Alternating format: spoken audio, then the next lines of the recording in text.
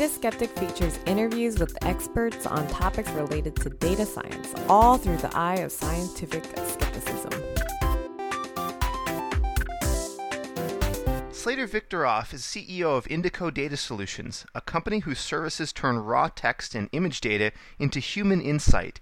He and his co-founders studied at Olin College of Engineering, where Indico was born. Indico was then accepted into the Techstars Accelerator Program in the fall of 2014 and went on to raise $3 million in seed funding. His recent essay, Big Data Doesn't Exist, received a lot of traction on TechCrunch, and I've invited Slater to join me today to discuss his perspective and touch on a few topics in the machine learning space as well. Slater, welcome to Data Skeptic. Thank you for having me, Kyle. Oh, it's my pleasure. So, I first kind of caught wind of you and your company and everything that was going on when that TechCrunch article came out. Oh, well, thank you. Your anecdote rang with me. It's an experience I've had where you have your customers commonly exaggerating how much data they have. Absolutely. I'm curious if you have any thoughts on why this is so common. Yeah, if I had to guess, there was some transition that happened in the last couple of years where data went from something that was a need to have and maybe a little cherry on top for legitimacy to something that could, in many cases, entirely replace it. So you had companies showing up that, if you looked objectively at their revenue numbers, at their user growth, were not very attractive companies, but people sort of wised up to the fact that if you added data to that, it became the magic sauce that turned an average company into the next Google. And I think that kind of spiraled out of control, and everyone sort of saw that more data was better. And when you saw the rise of Hadoop and Spark and Yarn and all of those frameworks that made it very easy to deal with large amounts of data, people saw it very much as a badge of honor, as a sign of legitimacy to be working with more data. What I've found is that when you actually dig behind the curtain a little bit, the number of data stores out there that are on the scale that people typically refer to their own data, terabytes and petabytes, are just very few and far between. Even if you looked at all of the text data out there presented on every social media channel, Facebook, Twitter, Tumblr, Discuss, WordPress, and keep on going down the road, you might get to terabyte level data. Mm-hmm. You're still not going to hit petabytes. Even with all of the text data that exists in the world, I think there's a piece here where the reality and the perception have kind of diverged. As people hear those petabyte and exabyte numbers all the time, and they assume if they're not at that level, then they're missing out. Yeah, it makes sense. There's something sort of intuitively appealing about more is better, right? But I'm also a big fan of the law of diminishing returns. So I'm curious, how do you imagine looking at what's the right size of data for a company or an organization to hold? So I think it depends very much on which side of the equation you're on. There's the consumer of whatever machine learning algorithm is being produced, and there's the trainer of whatever is being produced. Mm-hmm. We have a rule of thumb that we use internally. We're, on the training side where we're building these models ourselves, which is that for an image model, you need approximately 10,000 examples to get a reasonable signal. On the text side, across the board, we usually just add another factor of 10x. Text is just generally much harder to work with than images are. That said, I would say on the consumer side, if you're not the one actually building up those models, then you can take that number down quite dramatically. Is that ideally you should be able to get actionable insights on a few hundred examples. If you're going north of that, obviously there are a lot of benefits that can come from large amounts of data analysis, but we've found that once you get to 100, you're really getting a large portion of the analysis that you'll get going forward. And it's much more useful to, instead of just having 1,000 tweets from a person, instead of 100 tweets, having 100 tweets from 1,000 users. Mm-hmm. Yeah, it makes a lot of sense. It seems to me that in the big data discussion is also kind of a distraction from the value we might find in small data. Perhaps this is a bit philosophical, but I'm curious to hear your thoughts on how we measure the value of a data set, both big and small. That's an excellent question, and it's a very hard one to answer appropriately. The truth is that people today still have no clue what their data is worth, and it has very little to do with size. The best example that I can think of, and it's one that I always go back to, is clickstream data. Mm-hmm. And clickstream data is a common example where people have gone out and gathered terabytes and petabytes of data and sort of been left wringing their hands saying, now what on earth do I use this for? On the flip side, right, even though that is an extraordinarily massive data store, it's worth almost nothing. On the flip side, look at ImageNet. And ImageNet is approximately 1,000 images in 1,000 categories. So it's about a million examples. It's a few dozen gigabytes. The value of ImageNet, just because every image is tagged with that metadata of, oh, this is a picture of a dog, this is a picture of a cat, ImageNet has fueled image research in academia for close to a decade now. The value of that is an uncountably priceless data set, even though it's far smaller. So I would say the value of the data, it's not related so much to size, it's far more related to the quality of what's in the data set. So I would say that for a certain quality, obviously more is better, but the value that you get for ImageNet going from 0 to 1 million is far more than you'd get even going from 1 million to 10 million. Mm-hmm. If you wanted to do that same value again, you'd have to go from 1 million to 100 million examples, and then it would be maybe twice as useful as the underlying, but it again gets very much into that law of diminishing returns, as you said. There's a paper I frequently quote by Banco and Brill from Microsoft Research titled Absolutely. Yeah, so you know it. Scaling the very, very large corpora for natural language disambiguation. Given your expertise in NLP, would you maybe summarize the paper and share any additional thoughts you have on their result? Absolutely. So the paper is relatively simple. They take a number of NLP algorithms and see effectively how the accuracy increases with larger amounts of data. Big surprise, what they find is that the more data they use, the more accurate the models get. What you might not realize, and what most people don't realize, is that the amount of data that they're dealing with in that paper, even at the very summit of what they're doing, is still very, very small. The maximum model that they train is on 1 billion tokens, which sounds like a massive number, but if you start putting that back into bits and bytes, it's less than half of the size of Wikipedia. Mm-hmm. It's really just a tiny portion. So even when they call that very, very large data, the first thing that I would say is, yes, you definitely do get more value the more data you put into something. But already at that very small scale, when they're talking even through 10 million or 100 million tokens, you see the returns sort of flatten off. The curve that everything really starts to take is that you see a very quick acceleration to a decent level of accuracy. And then you see a very slow progression from there. You got this sort of linear increase in accuracy for an exponential increase in data. So usually what you'll see is if you 10x the amount of data you have, you'll consistently get another 4% accuracy. And if you 10x it again, you'll get another 4%. That would be quite good. Mm-hmm. But the idea is it's very clearly diminishing returns, and it becomes much more about not how do we end up getting more data. I mean, that is obviously a huge problem, but you very quickly, after 1 or 2 orders of magnitude, just get beyond the amount of data that exists. Mm-hmm. So it becomes all about pushing that linear growth as far down the data pipeline as possible, which is why you see a lot of people moving to these algorithms that can make better use of larger data. But even, again, and I just need to say, is at that extent of large data, the biggest text models in the world today are barely at the edge where it makes sense to use Hadoop for people where that makes sense. Yeah, there's always that overhead, I guess. Yeah, absolutely. I mean, so Hadoop's own internal metric is that unless you're dealing with at least 5 terabytes of data, you're going to see better performance out of Postgres or MySQL or a more traditional data store. We've run a lot of tests internally that show that to be approximately true. There's a lot of niceties that Hadoop really gives you, but I think it's a place where people have let the buzz get ahead of the actual value that it provides. Mm-hmm. And people use Hadoop all the time on text corpuses, but to be perfectly honest, you're not doing yourself any favors unless you're working at a Twitter or a Facebook where you actually are dealing with terabytes of text. Yeah, makes sense. In a similar vein, a lot of deep learning researchers claim that many of the somewhat impressive advancements in their area are due in large part to large labeled data sets. Yet, as you pointed out in your article, that can be really prohibitively expensive. So, absolutely. Curious if you have any high-level advice for an entrepreneur or CIO trying to right-size their data strategy. Let me see. You have to hustle. You really have to hustle. There's no free lunch when it comes to data out there.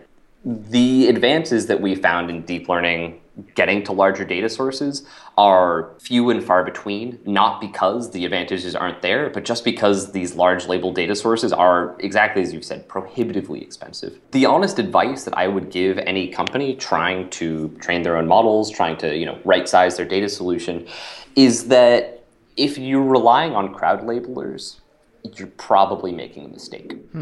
Academic sources, 5-10 years ago, because they've got nice grants and can sort of afford to throw money around, have gone through and sort of made these data sets for us already. You can train on a lot of those and sort of prototype and see how much value that extra data gets you. The other piece, just going back again to that diminishing returns, is as an individual, you can label 1,000 pieces of data, and it's not going to cost you that much money. Moving from 1,000 to 100,000 is going to cost you, if you're a really small company, approximately all of the funds you have at your disposal. And chances are that you can get that amount of data, get from that 1,000 to 100,000 by doing data mining, by just thinking very carefully about where that data exists. So honestly, the advice I would give to entrepreneurs is don't crowd label. Not only is the quality low, but the expense is extreme. You're only really going to be able to have a tractable problem is if you can find an existing data store out there that works well. And thinking very cleverly about where that data store can come from is difficult. It's interesting. I've had similar experiences with having grand hopes that I could use Mechanical Turks to label my data sets and having that not quite work out, saying, well, let me do like a best 3 out of 5, and that was maybe a tiny bit better, but just not perfect. And then you've already spent 5 times the money. Yeah. And I'm not trying to pick on the Turkers in particular, but is there something wrong with crowdsourcing? Do we need to have experts, you think, with backgrounds in taxonomy doing labeling, or is there a middle ground? What's one to do if they want to create a labeled data set? So I totally see where you're coming from, and I would flip that on its head. Mm-hmm. There's an example that I always go back to. Earlier in my career, I did a lot of work in education technology. Education technology is no stranger to taxonomy. So I was working at Pearson. Pearson was trying to do this whole push to move a lot of their printed resources into the digital world. And one of the pieces that they did in order to make that transition a reality was they went out to a whole bunch of teachers. They call these people, subject matter experts. People that theoretically know very well how course material comes together. And they tried to make this big taxonomy. It was a prerequisite graph saying you have to learn pre-algebra before you learn algebra, and breaking that down into a couple thousand very, very modular pieces. But here was the fascinating thing. When you made this dependency graph of what you had to learn first, you got cycles. And I don't know exactly how technical all the listeners are, but it means it's impossible to learn. It means that fundamentally, the experts did not know what was happening, and the experts didn't agree. So what I would say is that if experts don't agree, what's the chance that an average person on the street is going to? And I would even take that a step further to say the solution is not to try to improve that quality, but instead to learn how to perform with lower quality data. So there's been a really large migration that we've seen from the so-called gold standard corpora, that are human labeled, often with 3 to 5 layers of checking and double checking. That was really good for the old style of machine learning, where you wanted to be very sensitive to individuals, where people were sort of going after 100% accuracy. But we've realized that is just not the case. Humans are not 100% accurate, and it's a flaw to believe that they are. Mm-hmm. So I believe instead what you should do is learn how to deal with messy data. This is another piece that's really driving forward a lot of pieces of deep learning, is that when you look at models that are robust to bad pieces of data, deep learning typically comes out ahead of the competition. Not always. In the world of machine learning, there are no absolutes. Mm-hmm. But you see that these more general purpose models that aren't necessarily relying on handcrafted features, but are learning a lot of that internally, learn how to filter out the noise on their own. And people are actually shockingly bad at filtering out that noise themselves. So as a rule of thumb for sentiment analysis, we say people are usually about 95% accurate. We have a model that hits 93.5%. And at that point, clearly the problem is not we need to go out and have more examples of 95% accuracy. It's much more we need significantly more lower quality data. Yeah, that makes sense. Maybe we could unpack that a tiny bit just for people who might not be totally familiar with sentiment analysis.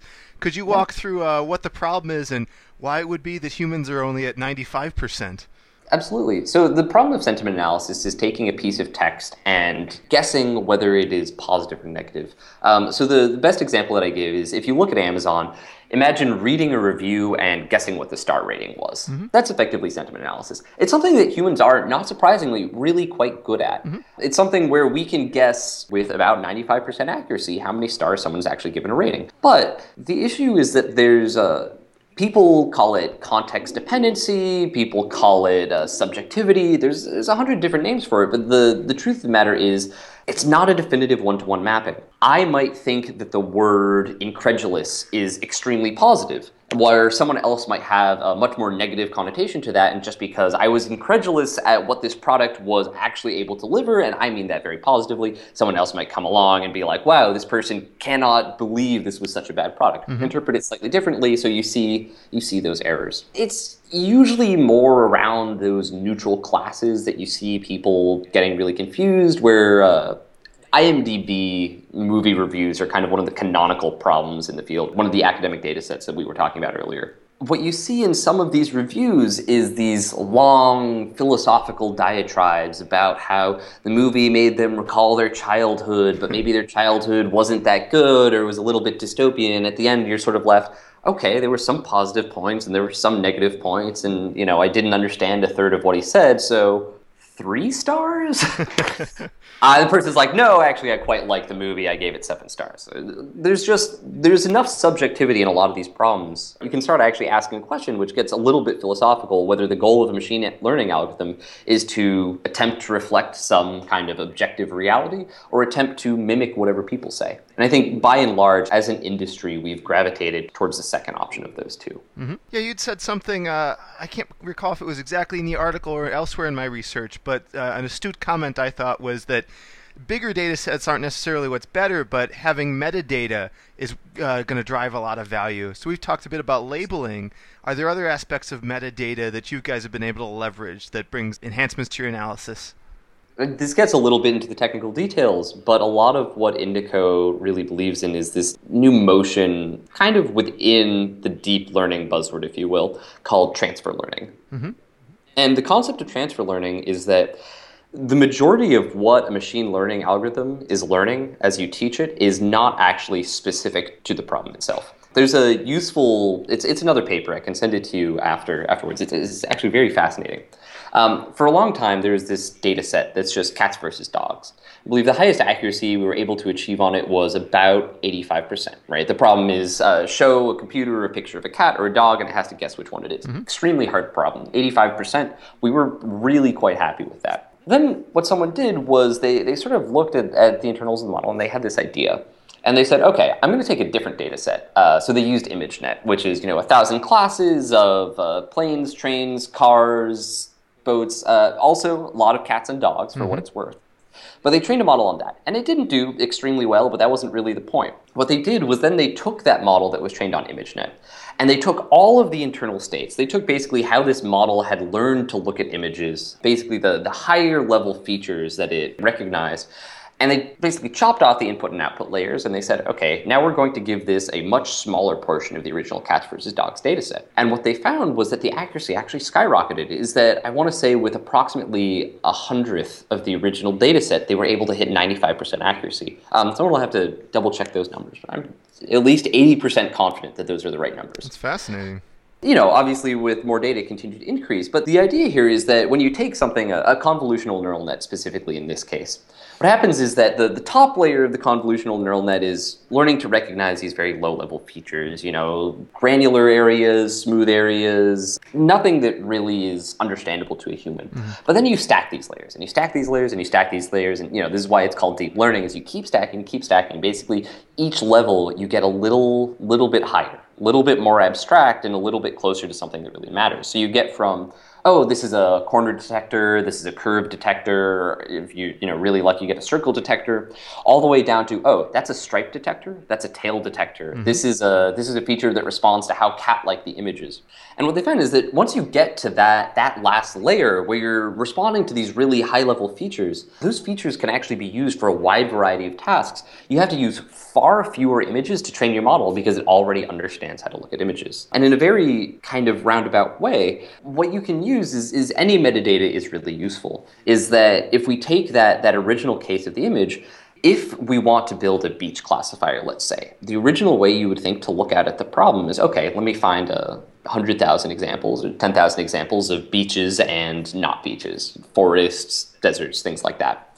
Deserts might be a little hard. But what this transfer learning approach says is that all metadata is useful. You can go out and you can train a model on 1,000 different classes, none of which are beaches or forests or anything even related to the problem that you're working on, and actually use what you've learned classifying on that other metadata to apply to your original problem. So, you could go out and, let's say, scrape a bunch of Tumblr blogs. Tumblr is actually pretty restrictive, so it's probably not too easy to do. But get the tags associated with all those images, say, okay, I'm going to build a classifier on that because that will teach my model to recognize things that are intuitive to people. And then use what that model learned, even though it was very different metadata, and use that to train that beach classifier that you originally wanted to make. I don't know, that's a sample of really what that metadata gets you, is that it allows your machine learning models to learn in a way that, even though it might not directly be the problem that you're solving, it's very critical to the underlying state of the model. There's all sorts of other pieces around geolocation data and timestamp data that can be useful for fundamentally different kinds of analysis. But the point is, text data in and of itself is useless to anyone doing training. If you want to do interpretation on top of that, well, that's where you turn to an indico, and we don't necessarily need the metadata because we're giving you new kinds of metadata. But the short is, without metadata, there's shockingly little value. Yeah, let's talk a bit about indico. Maybe to start, can you tell me what inspired you and your co-founders to start the company? To be honest, it was a little bit of an accident. I mentioned that I worked at EdTech in Pearson, and one of my really early claims to glory was that I came up with this system that hit a state-of-the-art in named entity recognition. It's certainly not state-of-the-art any longer. But then I got a little bit jaded because I had sort of built this thing and put my heart and soul into it, and it got locked up in a Pearson IP vault, which is, they're right, but it was just discouraging to me. And then my co-founder found me, and he was thrilled. We had just found this new site, Kaggle. I'm sure you know Kaggle. Sure, of course, yeah. So this was one of the very early whale sound competitions, and he reached out and he said, hey, I heard you know a little bit about machine learning. I'm trying to use a neural net to recognize where in these recordings there are and are not whale sounds. I didn't actually know neural nets. I was a big support vector machine guy back then. I've since kind of changed camps. I gave him some advice, but he was so passionate about it that he drew me back in. And actually, his co-founder is Alec Radford. A lot of people, I'm sure know him. He's very popular in the deep learning communities. But the point is, he was so passionate that even though we had no idea what we were doing in the early days, we're like, look, we have to do something here. Yeah, so we started recognizing the same problems again and again, and our first step was just saying, okay, we don't want to build the same thing again and again for multiple customers. But then we realized that really betrayed a much deeper problem, which was that there was such a deep lack of knowledge and understanding about machine learning. And this was totally new for us. We had been so immersed in this world for such a long time is that we assumed kind of everyone knew about it. And this was something that had given us so much joy in our lives, and it was something that we both believed in really deeply. And so the mission of Indico became sort of, as we experienced those first couple of contracting jobs, how do we educate people about this? How do we get this out to the world? How do we build tools that actually will allow a typical developer to interact with this without having to know the details of a support vector machine? And luckily we were developing in Python, so a lot of these pieces were easy, but a lot of this also came right as these major libraries were being established. When we first started work, Theano was something with 50 GitHub stars. And we started really exploring this world, and that's kind of the trajectory we've been following ever since. Is just, we want to bring machine learning to everyone. It's something that's given both me and my now 3 co-founders immense joy in our day-to-day lives, and it's something that we immensely enjoy looking into and working on, and something that we want to bring to the rest of the world. And we see Indico as the best way to do that. Excellent. So could you tell me a bit about your specific services? How can people leverage you guys? Yeah, absolutely. So we focus on text and image analysis. At the very highest level, what we're attempting to do is take text and turn it back into people. One of the things that we say internally is that the digital age turned people into 140 characters. Indico is how you go back. Given some text written by a person, the idea is Indico can return to you all sorts of actually useful human information about them as far as their political alignment, what they're interested in, whether they're talking positively or negatively. So sentiment analysis is kind of the tip of the iceberg, if you will. The main verticals we found this to really apply well in is marketing is a very obvious one. Is a lot of people making marketing tools are interested in not just knowing, oh, tweet at 8 p.m., don't tweet at 2 in the morning, but actually want to know, hey, your followers are really interested whenever you talk about investment. especially when you talk about, negative investment, when you have really negative sentiment associated with that. You should find more things to talk about in that realm because people will seem to be enjoying it a lot. That's sort of what we offer on the tech side.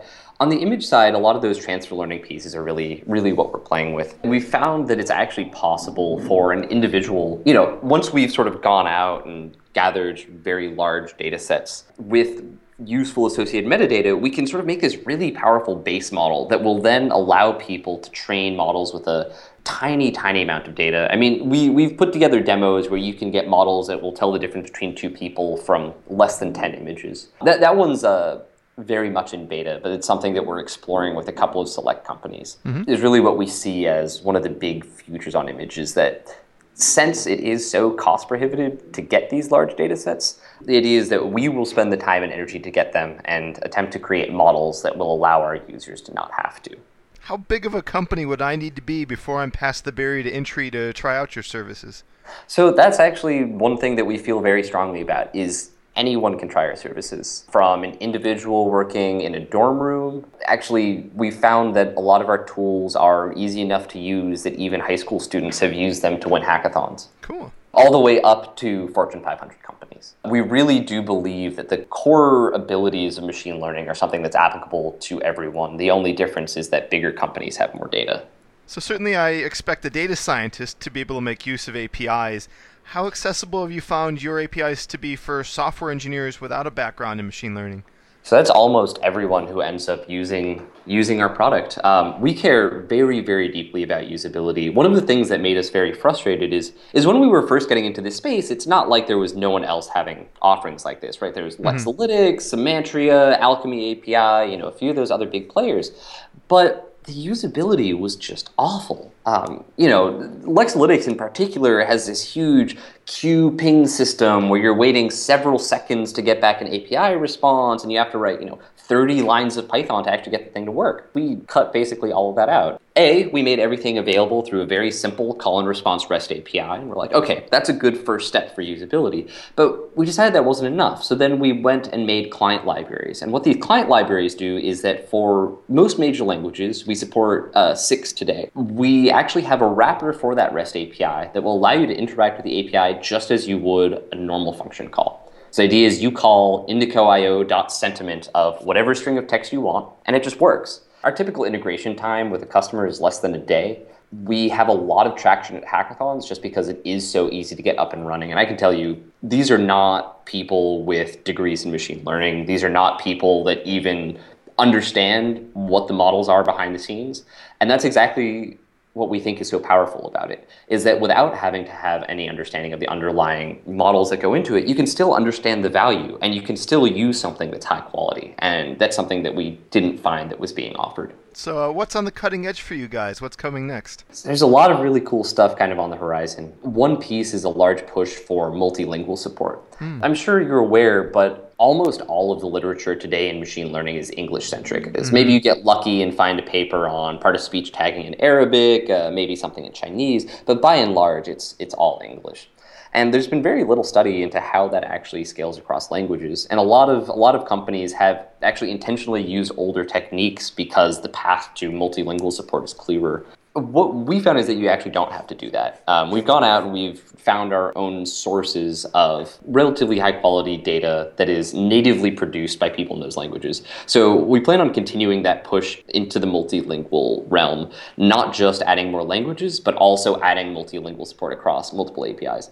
Today, we support sentiment analysis and keyword analysis in approximately 10 languages. So Arabic, Chinese, Japanese, Italian, German, Spanish. I'm sure there's several others. I'm forgetting English, of course. And we found sources for several others. So that's one big piece. The other piece is around visualization and data ingress. And what we found is that the predictive piece of the model is good and useful, and those APIs are very, we still believe they provide a huge amount of value. But what we've also found is that almost everyone has two issues still. And these are really at the core of machine learning as a field. One is data ingress, is saying, I have data somewhere else. How on earth do I turn it into a reasonable format? And Twitter is a really great example where everyone wants to run these algorithms on Twitter data. There's a lot of very useful information trapped there, but the API is awful to work with. GNIP is significantly better than the public Twitter API, but a lot of people have huge difficulties sorting through it. And even more so if you go into individual service providers. So, I talked about Twitter because marketing was really the first area where we went, but we're also doing a lot of exploration into customer support. And in the customer support space, learning how to integrate with the Zendesk or Help Scout API isn't that trivial, actually. And so making that process much easier, we see, is something that's very valuable. In addition to the data ingress ability, we also believe that visualizations are extraordinarily powerful. So we actually have one demo up for this already. It's indico.io/thumbprint. What we believe is that having the human insight is step one. Step two is actually translating that into something that can be understood by totally non-technical people. So we're actually making a series of APIs available that will not only do sentiment analysis, but also return very attractive visualizations based on that sentiment analysis. So you could, say, inject your customer support data and immediately get a map back showing you the hottest pain points in your product. So you could actually feed in a person's Twitter handle and get back a report of which subjects they are most active in and what the sentiments that they associate with each one is. And I suppose that the third area is something that we've started calling near human accuracy, is that we're generally very dissatisfied with the quality of services offered today. If you look at a lot of very common players, they're talking accuracies in the realm of 75% for sentiment analysis. And that's just, it's not useful if you actually want to do analysis on small amounts of data. We see that improving the accuracy of models to be an absolute requirement to facilitate the use of small data. And so we're now striving for what we call near human accuracy for all of our APIs, which is something that performs similar to a human in the majority of cases. So the idea is if you look at the response of this, you say, yeah, that's pretty close to what I would have said as a person in the majority of cases. Excellent. Well, I'll be sure to put some links in the show notes to some of the Viz stuff you mentioned if it's available, as well as for how people can sign up and try out some of the APIs if they're interested. Absolutely. Cool. Slater, thanks so much for joining me today. I think this has been really interesting. And I'm Thanks for having actually going to go around and play with a few things and maybe put some stuff in the show notes that I tried out. Ah, great. I'm glad to hear that. If you need any help, just ping us. We have I happen to still manually man support, and we respond in under 24 hours in 99.7% of tickets. Fantastic. All right. Well, thanks again. Have a good day. You too, Kyle. For more on this episode, visit dataskeptic.com. If you enjoyed the show, please give us a review on iTunes or Stitcher.